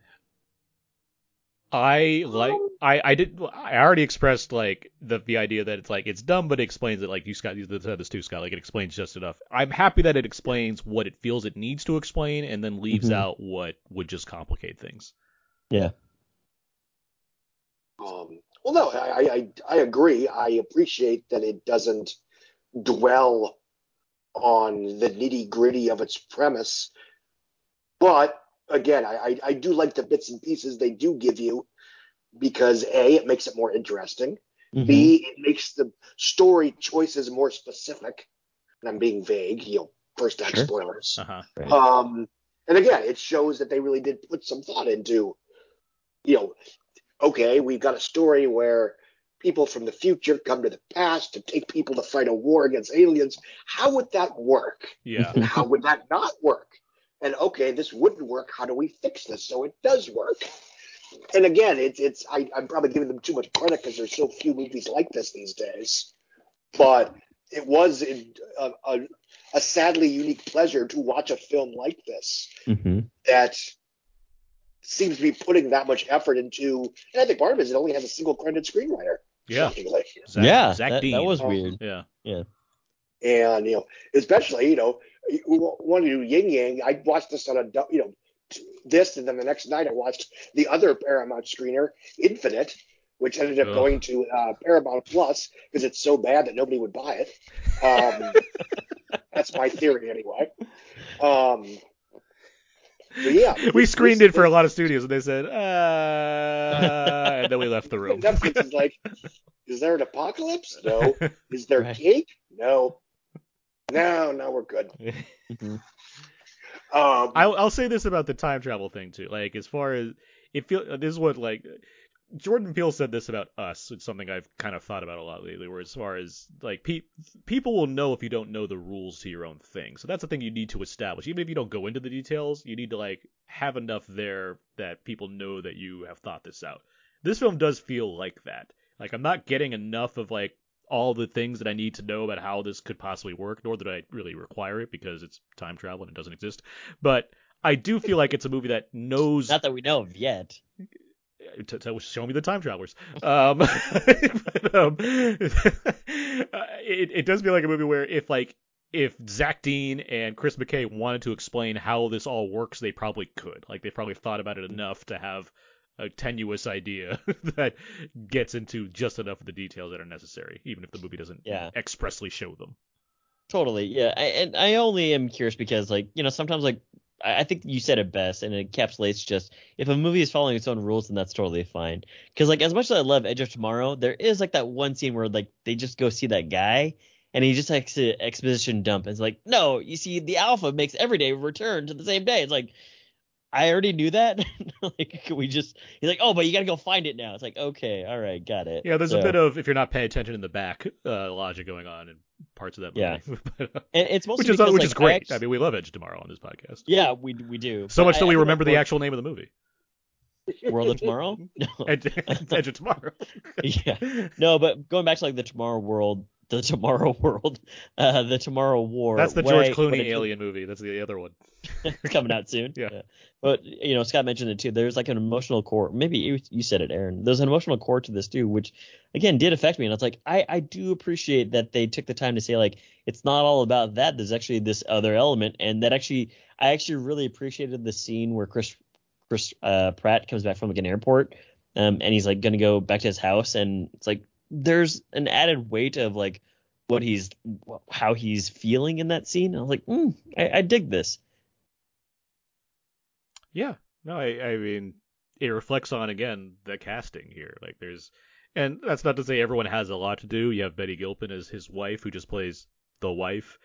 And I feel like that'd be less of a thing if people, we didn't just come off The Hunt, where she's, kicking a lot of ass in that movie. Badass, like, she's like, that's the whole point of the movie. So it's like, now this movie comes out. She literally makes a guy kill himself by shooting like a ricochet. Yeah. So it's like weird to see like the reversion of that, where it's like, now she's just the wife character. But I mean, you can, I get, like, this, that's the kind of thing where it's like, yeah, this movie's not amazing, but it's doing enough. It just, it has a lot of stock things as far as some types of this thing, but yeah. Well, how about you get into some of the other characters? I mean, we haven't talked about J.K. Simmons at all, but J.K. Simmons, who... Do you just walk around with like a cutoff? Who's just super swole in this movie, like... It's like, little J.K. Simmons goes a long way, and then they're like, yeah, but what if we had more? And then they do have more, and it's like, I'm very happy there's a lot more J.K. Simmons in this movie. Like, it's the kind of thing where in a lesser movie or with lesser actors, this would just be a lot really hokey, but for this movie to incorporate multiple layers of family-related drama within its action, I was quite pleased with how it managed to do that. I think that stuff worked pretty well. Yeah, I don't know if I would say like I was pleased. I'd say like I was surprised by it. But yeah, go ahead, Scott. Well, no, it develops that relationship exactly enough so that, and again, I want to avoid spoilers here. Yeah. There are multiple emotionally satisfying conclusions to that arc, right? And I don't know which one they're going to go with, and I'm invested in what choice they make. Yeah, that was actually really clever. I don't know about clever, but it was just an interesting third act. Mm-hmm. Yeah. And this is how I know that they thought about the script and what they thought about like the movie, is because there's a scene in the third act where there's a scene of, oh, well, Chris Pratt might have done something. He might have completed the entire movie. And then like the main bad does something, and I was like, that's logical. And also I was like, oh my god, no. And I was like, this is really clever that they made me think that, oh, this is how these movies usually end. And they're like, no, fuck you. Like, we're not ending here. And I was like, this is pretty cool. I was thinking about this with Independence Day also. I really like when these movies stack the deck against the characters that we, presumably care about. Like, in Independence Day, when you find out that the little ships also have shields, it's like, what are these guys gonna do to solve this problem? Like, there's nothing we can do here. Like, how are we The gonna missiles get past don't work. this? The missiles don't work. So it's like, so this movie, it really stacks the, like, you are, there's not an immediate solution I can think of when I'm like getting through some of this movie, and I'm like, good job, movie, because I'm invested based off of the way you're putting this out there. And so by the time you get to, yes, the end, where there's an inevitable conclusion to this to some degree, but at the same time it's like, it doesn't look easy.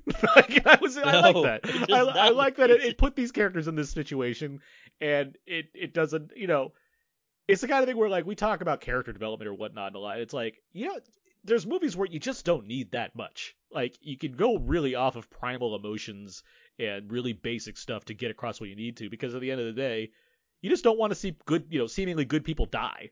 And I think this movie knows how to accomplish that. But it does give you, like, fun people, like Sam Richardson I mentioned already, who's having a bang up week with this and Werewolves Within. Yeah. I think he's really good in this movie also, especially, like, Sam Richardson. He's not a guy you think of, this guy's going to be running, sprinting across battlefields of Chris Pratt in a war movie, and it's like, this guy's fucking kicking ass like this. I mean, there's like even a part where he's like super stoic, and I'm like, is that even Sam Richardson? Yeah. So it was kind of like, oh wow, hey, good He's job. clearly the comic relief, but they give him enough of a tragic, They do, yeah. tragic backstory so that it matters. And it doesn't even come out all at once. It comes out in parts, and I was like, what the fuck is going on with this movie? And Edwin Hodge is, he's the counterbalance to that, and I think he works well. Like, it's giving you, especially when you learn more about him, like, there's, like, very clear reasons what's going on, and it's like, it's a nice, like, set of people they have for Chris Pratt to be, like, interacting with as he's, in the future, or, in alien fighting boot camp to learn about what's happening. But yeah, I certainly liked the side characters. I kind of liked how they were there enough for you. I mean, Aaron, you mentioned it best, which is like Mike Mitchell, yeah. And also Marilyn Rashka. And I was like, they're in there enough, but also they're not in there a lot for you to be like, okay, cool, like they're gonna get picked apart one by one. These characters are gonna become tropes, and it's like, nope, they're just there, man. They do the right job as far as showing that they need people, and they pick people that, yes, you recognize them, and it's generally for comedic things. Although Marilyn Rashka was like the co-star of 24 for like 4 or 5 seasons, so it's like, it's not like she's but it's giving, but they feel like civilians without being like overdoing it on, oh my god, we're helpless, versus they're just like, yeah, they're there with everybody, and it's good, like, it does that well. Right. Did you guys watch this all in one go, or did you guys have it in parts? I watched it in one go. Yeah, I watched it in one go. And again, on like the whole family watched it. It was the evening movie. We watched it on screeners, and yeah, it wasn't like, screeners are, they, you do what you can. Like, it was an HD-ish screener, and it looked, but even then I could still tell the money's here. Like, there's a lot on the screen. Yeah, it definitely looks expensive, from the explosions and locations to just like how they shot things. There's a set piece set on like a base. I won't go too far into detail, but like, things happen, and not for the better. And it's like, this looks huge. Like what's happening here? I was very impressed with like the scale of this whole. You're talking about an island or like a flotilla? Yeah, the flotilla thing. Okay, got it. Like, there's a lot happening like right here. Right. Yeah, there certainly is a lot happening. I want to ask you guys about. We talked about the aliens there for a second there, but just the overall, I guess, approach to you first seeing the aliens, because like Mike's like, you don't see it over there. I was like, I hope they're not giant spiders. because I would have been really freaked out by that. But yeah, what do you guys think about like the alien creature design? Yeah, I They guess were scary enough. yeah, they're like rat spider things that on meth, like On meth. or like tweakers. Like they just like I mentioned, they if there's one or a bunch of them, it's threatening either way, and that's Mm-hmm. that's that's what I want to see out of something like this. It's Mm-hmm. sort of like xenomorph logic. Like if there's one xenomorph, then it's not good. If there's a bunch of xenomorphs, it's really not good. Yeah. Probably not great. I also liked how nobody is safe. Like not even nobody. No species is safe. Because there's like this overhead helicopter shot where it's like, look, there are these horses. Oh no, where did the horses go? Yeah. And I like that the aliens, their motivation is just they want to eat humans, and that's it. Mhm. Yeah. Yeah. It's quiet place logic. It's Yeah. like Yeah. these Yeah. guys are just jerks. Decimated the entire world just to be jerks. What if that was what if And- that's their backstory? If you get to like the mothership or whatever the hell, and it's just It one, certainly like seemed the like aliens it, right? it's just one big one. It has a chalkboard and it points. It's like, guys, look, these things on this other planet we found. Let's just get rid of them. You're like, Gotta all right. go. Yeah, they gotta go. What are we gonna do when we finish? I don't know. We'll leave. Whatever. That's day 2. Day We'll 1, we're getting leave. rid of them. We'll drink all their water and then we'll go. Yeah, we'll get their natural resources, I guess. That's what we did with the last planet. We could use more. All right, get in the ship. Yeah. But what's cool about that is like there's actually more layers to them too, which again goes to these guys. The writer definitely knew what he wanted to do, and it was kind of logical to some degree. And Yeah, there's like a central element going on. It's not quite Starship Troopers because there's no metaphor here where there is. right. Or is there, Scott? Do you think there's like a? I think there's a are there- loose global warming metaphor. That's kind of the feeling I got. same way that any, the same way that the MonsterVerse movies are just by default. Mhm. But it's not like Starship Troopers I is a screed don't- on fascism, where this is like not Yeah, that. I don't want to bag too much on other critics, but I think people are trying to find an evangelical message that I don't think is really there. Name names, Scott. I will not, because it's Don't people I do know that. and like. Again, I think people are reading a bit much into Chris Pratt being the leading man in this film. In the same way that I was a little befuddled, 8 years ago when everyone seemed to think that After Earth was some kind of Scientology scream because Will Smith was in it. Mm-hmm. But yes, the short version, I think there's some, climate change shtick, but otherwise it's a movie is the movie. Yeah. Yeah, we've got 30 years, guys, to reverse climate change. Oh, we're doomed. Yeah.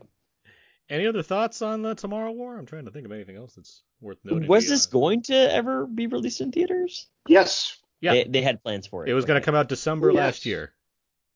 That sucks. Yeah, It really does. it does. I would have loved to see this on the big screen. I mean, between this and Luca, I mean, come on, bring the theaters Yeah, back. we're missing out on some good movies on the big screen. It's a shame. Yeah. Mitchell versus the Machines. That yeah. Oh, that would have been great. Yeah. I mean, it's, again, I'm trying not to make the streamers the bad guys here, but it's a tragedy. Mm-hmm. Uh, Really is. Knives Jake, Out is just him taking the money, and I don't blame him. I would have taken the money too, but I don't have to like it.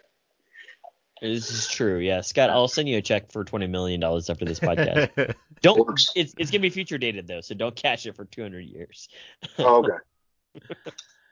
Well, But no, this is a good film. It's a good old school, big budget, starring, concept driven summer blockbustery movie that might have, without getting the whole nostalgia train again, was very much rooted in the 1990s, the mid to late 90s sensibility, where a movie like this was an event. And if it was well received, I think it would have been 20 years ago, would have been a solid commercial hit. And it's a shame that today that's not the case. Mm-hmm. Well, with all that said, I mean, obviously it sounds pretty positive, but when should people see this movie? It's currently streaming on Amazon Prime. As soon as convenient, because it's very good. Abe? Yeah, I mean, like it'd be like a nice like end of the week Friday movie, which it is today. So it's streaming right now. Like, is it like a drop everything, see it right now? Probably not, but it is one of those things where it's like, yeah, whenever you have your first moment, you should probably check it out. Just see whether you jive with it. Yeah, I mean, I think if your sensibilities at this time of year are tilted towards blockbuster entertainment, this is the movie you'd want to watch. Like, it does the thing that ideally people that, had fun with other blockbuster spectacles, whether it's from Roland Emmerich or even Michael Bay, like, this is in that league. Like, it's doing that thing, and it's doing it quite well. So I recommend it fully as far as seeing it when you have the time to watch an 140-minute movie about Chris Pratt fighting aliens. So yeah, no, I am glad you liked it, Abe. Like, I was curious. I mean, I wasn't, I didn't really have any preconceived notions about it. I mean, so yeah, I'm glad it wasn't Voyagers. Yeah. Okay. Well, with all that said, let's move on now. Let's get to Abe. What Aaron, I think it might be time for 2 quick games here. Oh shit. Scott, you're gonna be okay. You're gonna do well. The first game I have here is Chris, or Chris. This is where I'm gonna name you guys characters that the 4 Chris's, Pine, Hemsworth, Evans, and Pratt have played, and if you guys know who I'm talking about, buzz in and tell me which Chris it is. All right. Here we go. No walking? No walk-in, unfortunately, because I'd have to do the voice, and I haven't really mastered the walk-in. I get that, trust me. Yeah, 2 mice in a bucket. I'm the mouse on top. I had the same exact quote in my mind. The first one here, King Arthur, Jamie Kane, the Kid, Aaron, Chris Pratt. It is not Chris Pratt. No, he was in a movie called The Kid. That's his character's name, the Kid. George Whiteside, Craig, the Huntsman, Scott. That must be Chris Hemsworth. That is Chris Hemsworth. Yes. When was he King Arthur? It's one of his first roles, TV series where he's King Arthur. It's called Guinevere Jones in 2002. Fair enough. All right. Yeah. That definitely threw all of us off. Yeah. Like, Charlie isn't Chris. Next one here. Lonnie Grandy, Tommy Chandler. I don't know why I went Boston there. I don't know either. Chris, Nicholas Devereaux, Aaron. I'm gonna say Chris Pine. That is Chris Pine. Yeah, Nicholas Devereaux. Did I give it to you? No, Diaries. The other one. What was the other one you Chris? said? No, yeah, Chris. What was the Tommy Chandler? Tommy Chandler. Is that the Finest Hour? Is that one? No, CSI Miami. I just went with Boston accent for no real reason. Maybe that's what gave it to me, because he's in Boston in Finest Hours. He is. Yeah, they're all New England. Yeah. So the next one here. Devin, Nick Owens, Keenan,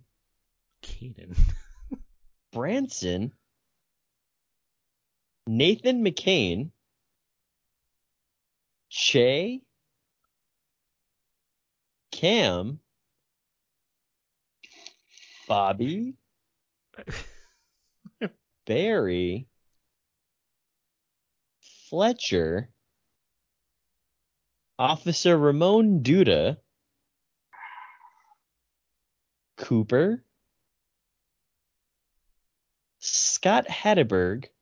There's some memorable characters. Cully, Alex Ilhauer, Andy Dwyer, Aaron. Hi, Scott. Aaron. Chris Pratt. Chris Pratt, yeah. I was bummed out you didn't get Scott Hatterberg when he played the first baseman in Moneyball. No, that sounded familiar, but I couldn't place it. And anyone want to guess who the last Chris is? Owen Grady? No. Star-Lord? No. There's one last Chris on this list here, but I thought you meant the other names you're going to read for Chris Pratt's character. It's because you said a character named Nick Owens, and then he plays a character named Owen Grady in Jurassic World. So It is weird, yeah. The last one was Chris Evans, so I'll give myself that one. Yeah. The next game we have here I want to hear is the names. Rick, Carrie Bastion, Judd. What's Judd? Judd is from The Newcomers. What the hell is the Newcomers? It's a movie from 2000. Ryan, Bryce, Johnny Storm. Okay. Oh, there you go. There you go. Yeah. The next game we have here is called Parental Guidance. This is where I'm going to read you guys some parental guidance from very general to more specific about movies, about future war movies. And if you guys know what the movie that I'm talking about, buzz in, tell me what the name of the movie is. So the theme is all future war movies. That's correct. Yes. Got Yeah. it. Okay. The next one here, or first one here, sorry. 18 uses of fuck.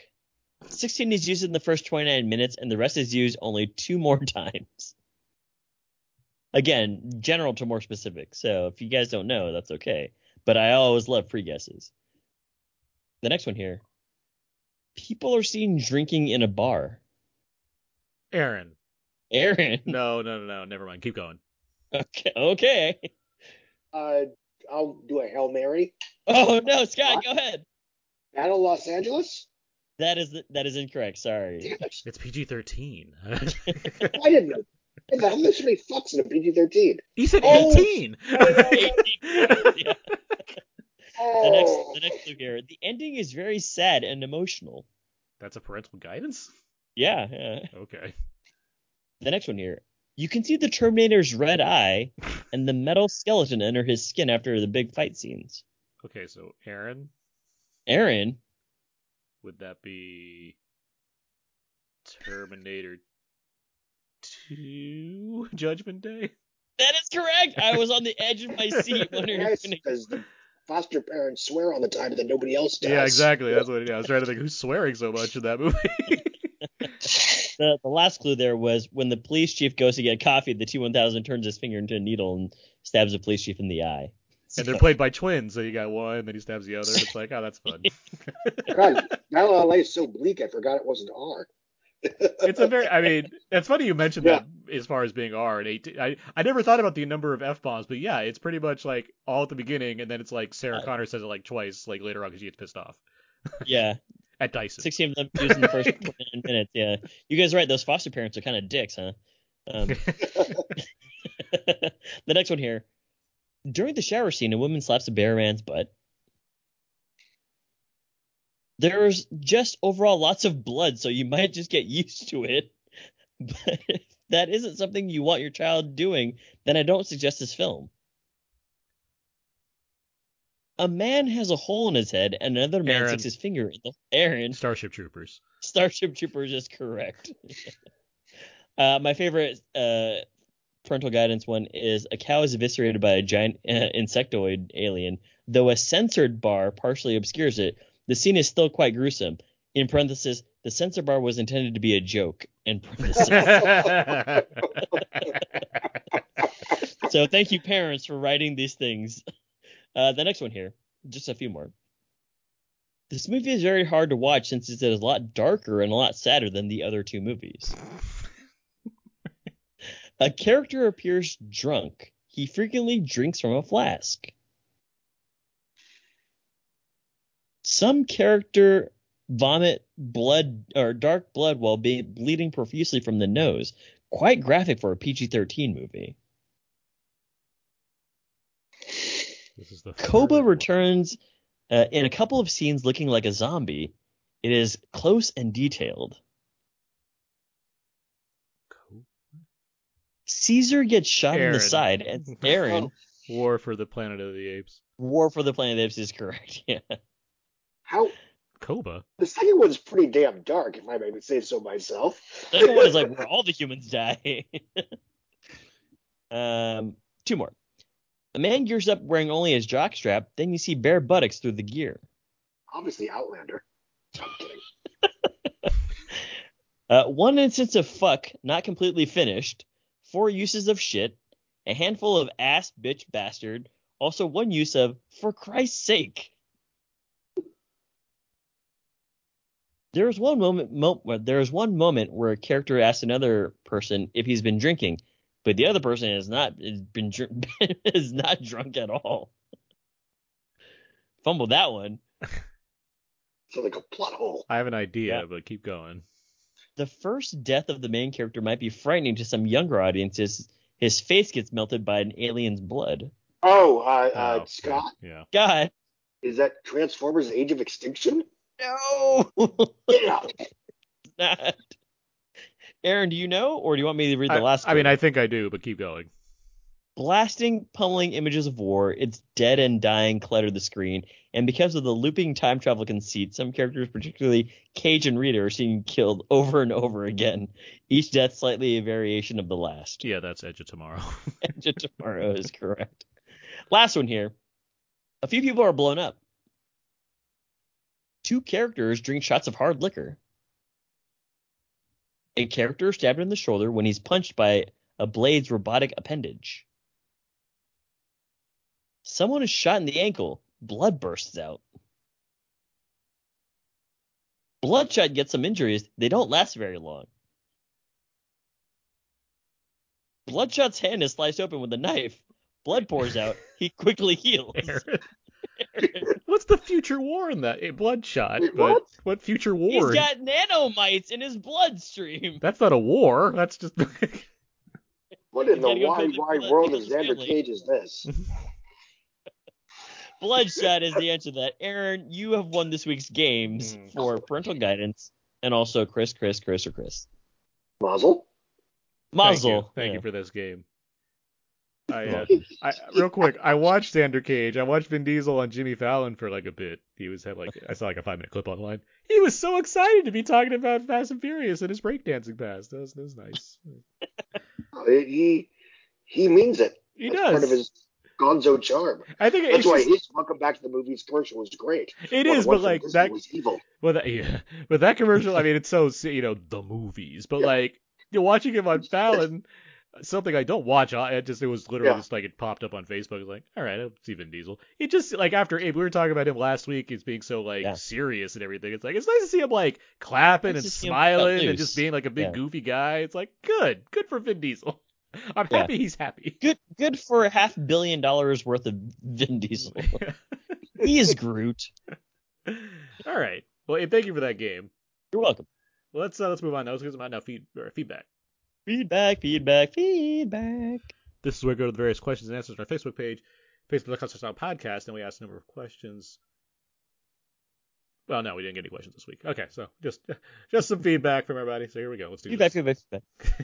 The first question is, what are your favorite alien invasion films? Chris has Attack the Block, Slither, District 9, Invasion of the Body Snatchers, 1978 version, and top of the list, The Thing.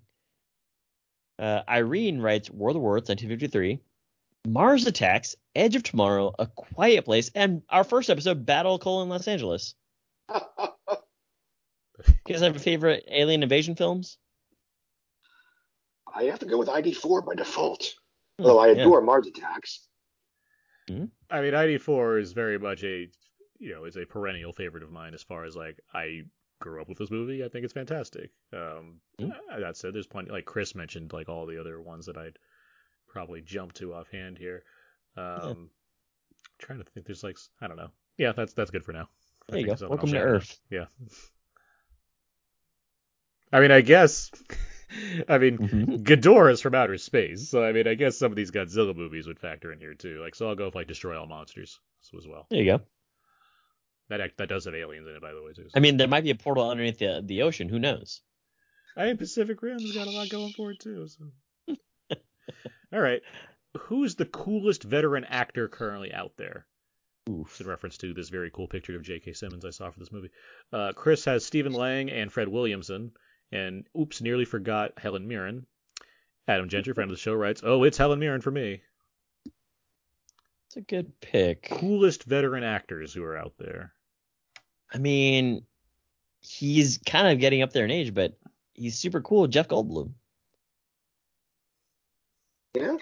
I mean, Sam Jackson's not young. No, my pick. He looks great for 72, right?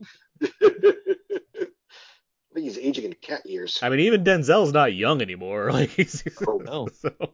Yeah, but he looks like a dad in Fences. Coolest veteran actors. Yeah. I guess Michael Keaton at this point, right? Like he's gonna be all, Oh, man, I guess so, yeah. Grandpa Batman in the Flash movie. So Yeah. He's already confronting his existential fear in Birdman, so yeah. Scott, you got any? Richard Dreyfuss. Bob Kim Newhart. Shatner is still doing well for being like 95 years old. Let's see. Sadly, John Hurt's no longer with us. We still have Ian McShane. He's you know. Yeah, that works. Ian McCain. Ian McShane? Yeah, Ian great McShane, voice. not Ian McKellen. Ian Yeah, McShane. yeah. Yeah, Ian McShane, yeah. 5'4" Ian McShane. That sounds right. I'm not surprised by that if he's actually 5'4". I mean, I thought it was like publicly known that he's like fairly shortish I think guy. Antonio Banderas is 60. Does he count? Probably. I mean, like, why wouldn't you count 60-year-old Antonio Zorro Banderas? And that's my vote. Oscar nominee Antonio Zorro Banderas, I believe is correct. Thanks for For including the SpongeBob, middle right? name. Yes, for SpongeBob. Yeah. Yeah. All right. The next question. Name a good action movie squad. Chris has The Dirty Dozen. And I'm hoping the new Suicide Squad, there are Eagle Dare Guns of the Navarone. Also, where Eagles Dare / Guns of the Navarone. Action movie squad. The cast of Toy Story 2. Toys are back in town. They gotta go save They gotta go save. They gotta go Buzz say. from Newman. They gotta go say Chris Evans Lightyear. That's right. Yeah. Hopefully not going directly to Disney Plus. We'll be talking about that a year from now. That's just like Interstellar when that trailer dropped. Is it weird that there's a Toy Story prequel coming out sooner than we've gotten sequels to Toy Story 2 and Toy Story 3? I mean, that's like their bread and butter. Weird is one word for it, yes. Action movie squads. How about the Jaws crew? They're an action movie squad, Yeah, right? Robert they Shaw, gotta go Roy survive the Scheider, ocean. and Richard Dreyfuss. That's a squad. Yeah, try chumming some of this shit. Yeah. The Spider-Verse squad. All the Spider-Mans. Oh, that's a great squad. That is a wonderful squad. Yeah. They're a family basically. It can get weirder. The gang in Mission Impossible 5. Oh yeah. There you go. Yeah. You had to go to Dubai for that Any one. number of them. They're all cool squads. The Ghost Protocol Yeah, yeah. squad, they seem to get the job done. Even Jeremy Renner muscles up and jumps into that thing and doesn't die. He was supposed to protect Ethan's wife. Oh, yeah. That's why he's got PTSD. He thought that Ethan's wife is Yeah, dead. that works out okay in the end. What a weird thing to say. It's like, hey, man, it's cool. Like, I'm going to let you live with this guilt for like a year and a half before I tell you. No, he didn't know him that long. He only just met No, him. he looked him That's up true. right when it started. Yeah. Yeah, we don't know how long Jeremy Renner was out of the field.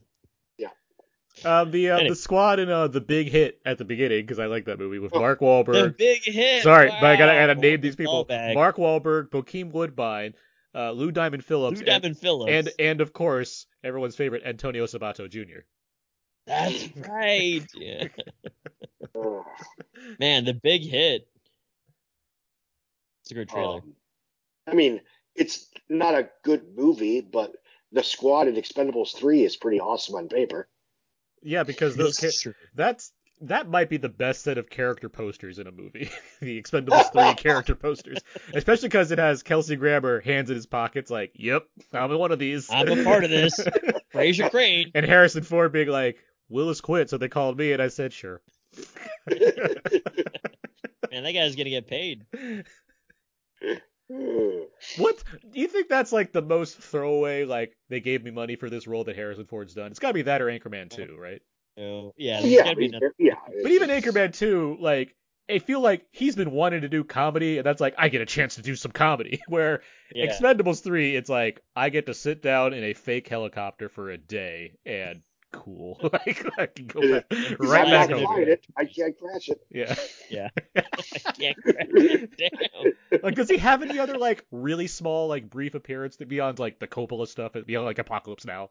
Like, what other like random? No, he didn't. He was generally leading man or bust for a very long right? time. So he doesn't show up for just like throwaway nothing roles very often. So like, Right. but he got a poster. He did. Yeah. I mean, you might call The Fugitive a throwaway part, but who knows? No, he should have been a Best Actor nominee for The Fugitive. That should have been his second Oscar nomination. He's in the entire movie.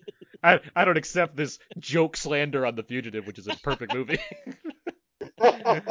That should be our August commentary, for God's sake. I mean, if you're gonna grow, like, who grows a beard for 20 years?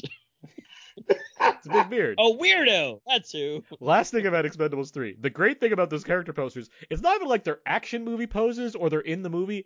This is from the photo shoot we did, and we're just using black and white stills of like the funnest take from the most fun take from each one of them. And then for the main poster, we just put them all together. Like, they're not in the same room. We just combined all the posters.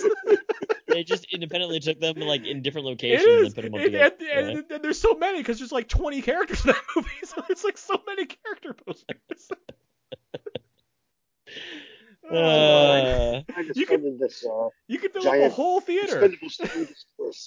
You could advertise no other movie but Expendables 3 because of how many posters there were for that movie. Yeah, they really are just like the set photo, like, shoot day one. Like, you think Marvel has it down, but it's like, no, Marvel's all serious about their posters, except when they're like, here's the cat from Captain Marvel gets a poster. Expendables poster, it's like everyone's having a good time. These outtakes of them just, like, hanging around. Anyway. What's the next question? Just the one where the Hemsworth brother dies, like, immediately? That's the second one. That's the second one. The third one is, we have new recruits, but they all get kidnapped immediately, and so we need to get the old guys back in the game again. No, the second one's like, greenlight it. The second one's like, look, we've added people like Chuck Norris and Jean-Claude Van Damme, also Liam Hemsworth. And it's like, why is he here? Oh, he gets stabbed right in the movie. Very long, yeah. Don't you worry. Like, this entire cavalcade of action stars about to get out-acted by Jean-Claude Van Damme. Pretty much. He had a great Renaissance year that year. Like, JCVD came out pretty recently. Yeah, it's great. He's had 9 years. I'm not gonna say he has a lot of great hits, but like, he's been doing some fun stuff in his like post-action star years. Yeah, he's been using his VOD days to sort of brush up, become a better actor. Like, it's better than Seagal, that's for damn sure. I mean, Seagal's like trying to become like I'm better than Seagal. Secretary of State. Yeah. All right. Anyway, next question: what time-traveling movie character would you like to team up with? Chris writes, definitely Bill and Ted. Fun times. I mean, that would be the most fun, because otherwise we'd have to team up with Aaron and Abe from Primer. For Primer, and that's not fun at all. That should be our default answer, just because obviously, but we can't. But it's like, that's not fun either to be Aaron and Abe. Yeah. How many other happy time travel movies are there offhand? Marty McFly. Yeah. Well, I mean, but even there, he's in desperate peril the entire time. He can't make out. Yeah, I'm sure, Scott, you're on the edge of your seat thinking, I hope Marty gets back okay, and the Back to the Future. No, I only ask because when I think of time travel movies, I think of dystopian stuff like Terminator, 12 Monkeys, Butterfly. Right. Yeah, you're not. Yeah, Butterfly Effect is like the worst one. Well, I mean, both because Ashton Kutcher is in like terrible situations, also because I hate that movie very much. Well, there was Black Knight. And also Kid in King Arthur's Court. So yeah, with Rookie of the Year, Thomas Ian Nichols. Yes, exactly. Yeah. 0%. Daniel Craig, Kate Winslet, first movies. Is that really? It has 0%? 0%. Not their first movies, but it is 0%. Kid in King Arthur's Court? How dare they? It's a big zero. Yeah. Well, all right. Well, I would definitely answer the shit out of that. Yeah. Now this is a good question. What are the happy time travel? Yeah, and the Hot Tub Time Machine, I guess. Yeah, that's a happier one. Yeah, I mean, it's kind of just like less dark. But yeah. What are the happy ones? I mean, you're right about Back to the Future, and let's see, it's not Time Crimes. It's not Out of Time. It's not Deja Vu. Definitely not Looper. What was that first found footage one from 2015 that was inexplicably bad? Oh, Project Almanac? Yes, Roger Goldman. And then he Yeah. goes off to make a surprisingly good Power Rangers movie. Oh, that was that. Yeah, that's that same director. Yeah. Yeah. Let's see. What are the fun ones? I Your have a lot of name fun is your ones, name yeah. fun? It's also not really it's time. kind- That's not really time travel, I guess either. That's more but it's also like very depressing. Avengers Endgame. I mean, Time travel does stuff Black is Widow kind come back? I don't think so. The closing credits of Deadpool 2. Did they time travel? Yeah. Yeah. Cable. Vanessa. Oh, that's right. Yeah, I don't know. Not a lot of fun time travel movies. Midnight in Paris. That works. Doesn't he divorce his wife in that movie? No, it's his fiance, and she's not nice to him. Oh, okay. And they're not happy in the beginning of the movie, Yeah. so. Good point. Well, may have solved it. Midnight in Paris. Midnight in Paris is the happiest one.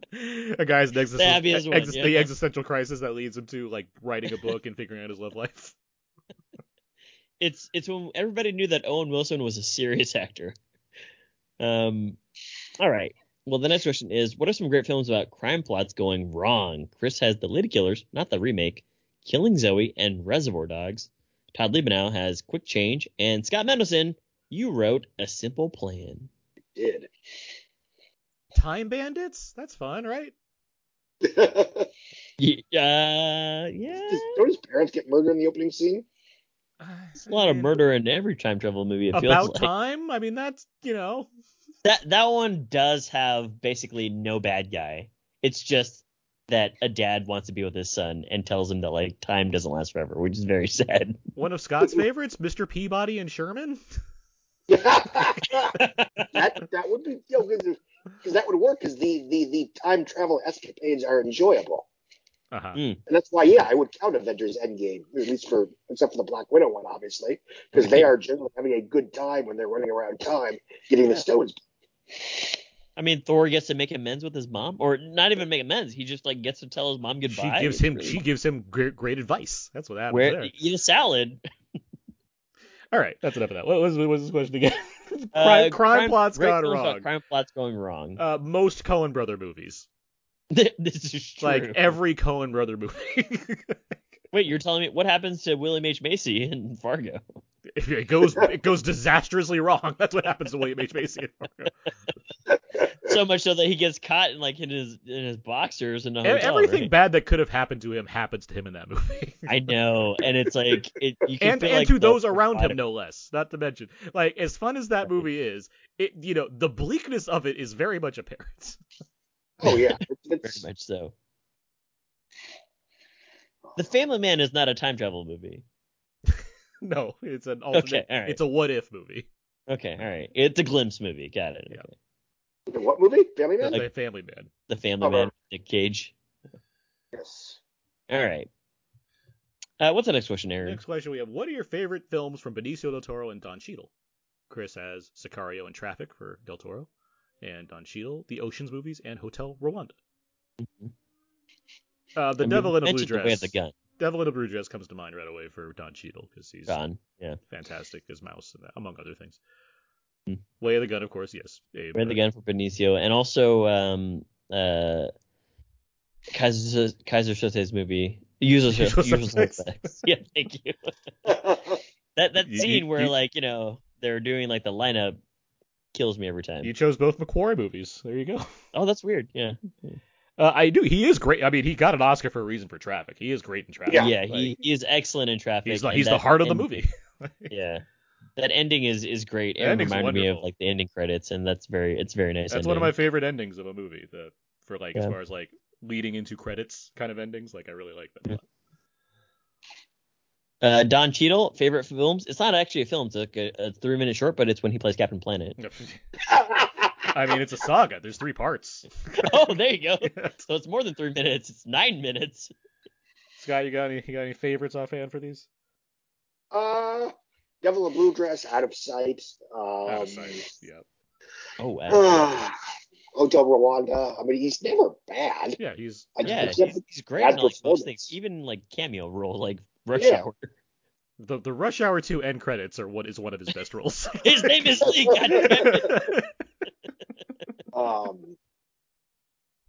then yeah, I still love Usual Suspects. Yeah. I think it's, along with Go, it's probably, that and Go are the two best quote unquote Pulp Fiction knockoffs of the 90s. Go Both for because sure. they're not really Pulp Usual Fiction Suspects, I knockoffs. was like, is that really Benicio del Toro's voice? Like, how does this guy get work? And then I was like, oh no, he's just a really good actor. Yeah. Just mumbling all those words, like. Anyway. And then he started in Excess Baggage with Alicia Silverstone. Clueless's own Alicia Silverstone? Yep. The last question here is, what are your favorite films of the year so far? Which is actually going to bleed into, is this a larger topic, Aaron? If you want it to be. We are at the midpoint of the year, so I figured right. Might as well ask this question. Yeah, well, some of the submissions, Luke has Zack Snyder's Justice League, 4 hours long. Chris has Psycho Gorman, Godzilla vs. Kong, and A Quiet Place 2. So I'll open up to you guys. Do you guys have any top films of the year so far? Mitchell and Machines for me. I made a list, which is at Wheels of Entertainment, but I will say I'll just rattle off my top 5. It's Godzilla vs. Kong. It's from 5 down. Godzilla vs. Kong, Mitchell vs. Machine, In the Heights, Summer of Soul, which is out now on Hulu and in theaters, and Judas and the Black Messiah is my favorite film of the year so far. Judas and the Black Messiah was released 2021? February. Wow, I would have to include that there too. I have a few of them: Mitchell's vs. the Machines, Godzilla vs. Kong, which I thought was fun, and definitely Luca. I've seen that like 4 times already. Oh, yeah, wow. I'm glad you're enjoying Luca. It is nice. Yeah, it's an easy breezy, leave it on in the background, but also the plot is not very heavy. That's true, because I can't leave Mitchell's on in the background, because it's so layered, where it's like I just wanted to find more jokes, because there are there. Where Luca, you probably easily could just put it on and be like, yeah, this is nice. Yeah. Well, yeah, Scott, you mentioned Mitchell's versus the Machines. Anything else? Mitchell Machines. Luca, I'm growing fond of. Tomorrow War. By default, it's one of my favorite. Oh, okay, yeah. I mean, granted, the big movies haven't been all that super duper, but whatever.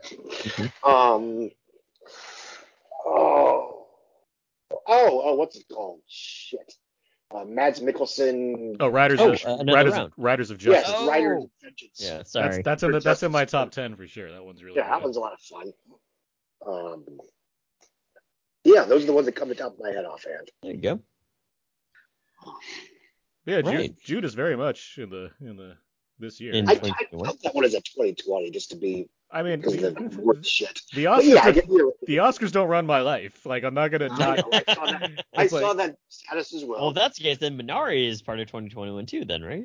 I mean, because you know what? Yeah, if that's what we're playing, then fucking Barb and Star go to Del Vista or whatever. I love that movie. Let me also throw in One Night in Miami, which is also an excellent movie. I mean, I'm not saying you're wrong. My separation is like, the Nomadland and that Minari, like those toured festivals heavily. So, and they like that to me, like it rules them out in that regard. But yeah, like they were technically released, although they had like a virtual premiere, whatever the case. Like I can see considering them as 2020 movies, where Judas and the Black Messiah wasn't in any festivals. That came out in February, so it's like, all right, that's a 2020 movie to me. Even like Barb and Star, that came out in February, right? Not March, it's February. So it's like, just because the Oscars chose their wacky time frame, that's not going to shape like what movies came out when. Like I know what I'm talking about. Steven Soderbergh. It wasn't him. It was Mr. Hollywood. We all know this. Well, there's some stuff. I'll shout this one out too. Bad Trip, because that's on my top 10. Bad Trip, I think, is hilarious. That's pretty good. I need to catch up with that one. It's not just that it's hilarious. It's that compared. It's actually a good plot. Well, I mean the plot's regardless. It's that compared to Borat, which I'm not against, but it's that the Borat movies are like, let's show how like ugly America can be. Where Bad Trip's like, we're going to do these pranks and they're going to be isolated funny on their own, but the people involved in them genuinely care about what's happening and want to like help. And it's so interesting to watch like people reacting in ways that are positive as a counter to like what the Borat movies show you. And it's a matter of the demographic areas that Eric Andre and Lil Rel Howery are exploring versus the areas that Sacha Baron Cohen is exploring. But if you're going to do another hidden camera prank movie, I'm glad that it's not just more of this. It's actually taking both Eric Andre's extreme sense of humor and combining that with a weird sense of heart that I did not see coming for that movie. So. And it's just hilarious. It killed me in the first 20 minutes alone. I was like, I haven't laughed this hard at a movie in a very long time. And then Mitchells and Machines came out, and I was like, God, I'm getting a lot of good comedies right here. Yeah, all those Furbies. Another one that was supposed to go to theaters. Yeah. I know. Mitchell's, that Furby thing, pain only makes me stronger. I think about multiple times a week because it cracks me up. I also love his ending line of I go back into the darkness for slumber. Yeah, it's fantastic. All it's so good. Yeah. Well, there's a specificity to those jokes that yeah. We're coming out, I know Ward and Mitchell didn't do it, but they produced, but they won me when they did the Welcome to Mooseport joke at the end of Cloudy with a Chance of Meatballs. That is the most random thing they could have done. And they had it. So ever since then, it's I don't need to be sold on them. I'm sold on them all the time if they're involved in something. All right. Well, that was our feedback. Feedback. And feel free to shout out some more best of the year so far films for us if you listeners want to chime in, because of course it's nice hearing positive things about the things that did go right as far as movies go, instead of just complaining about things all the time. So it's a nice change of pace. But with that said, that is going to do it for this week's episode of Out Now with Aaron and Abe.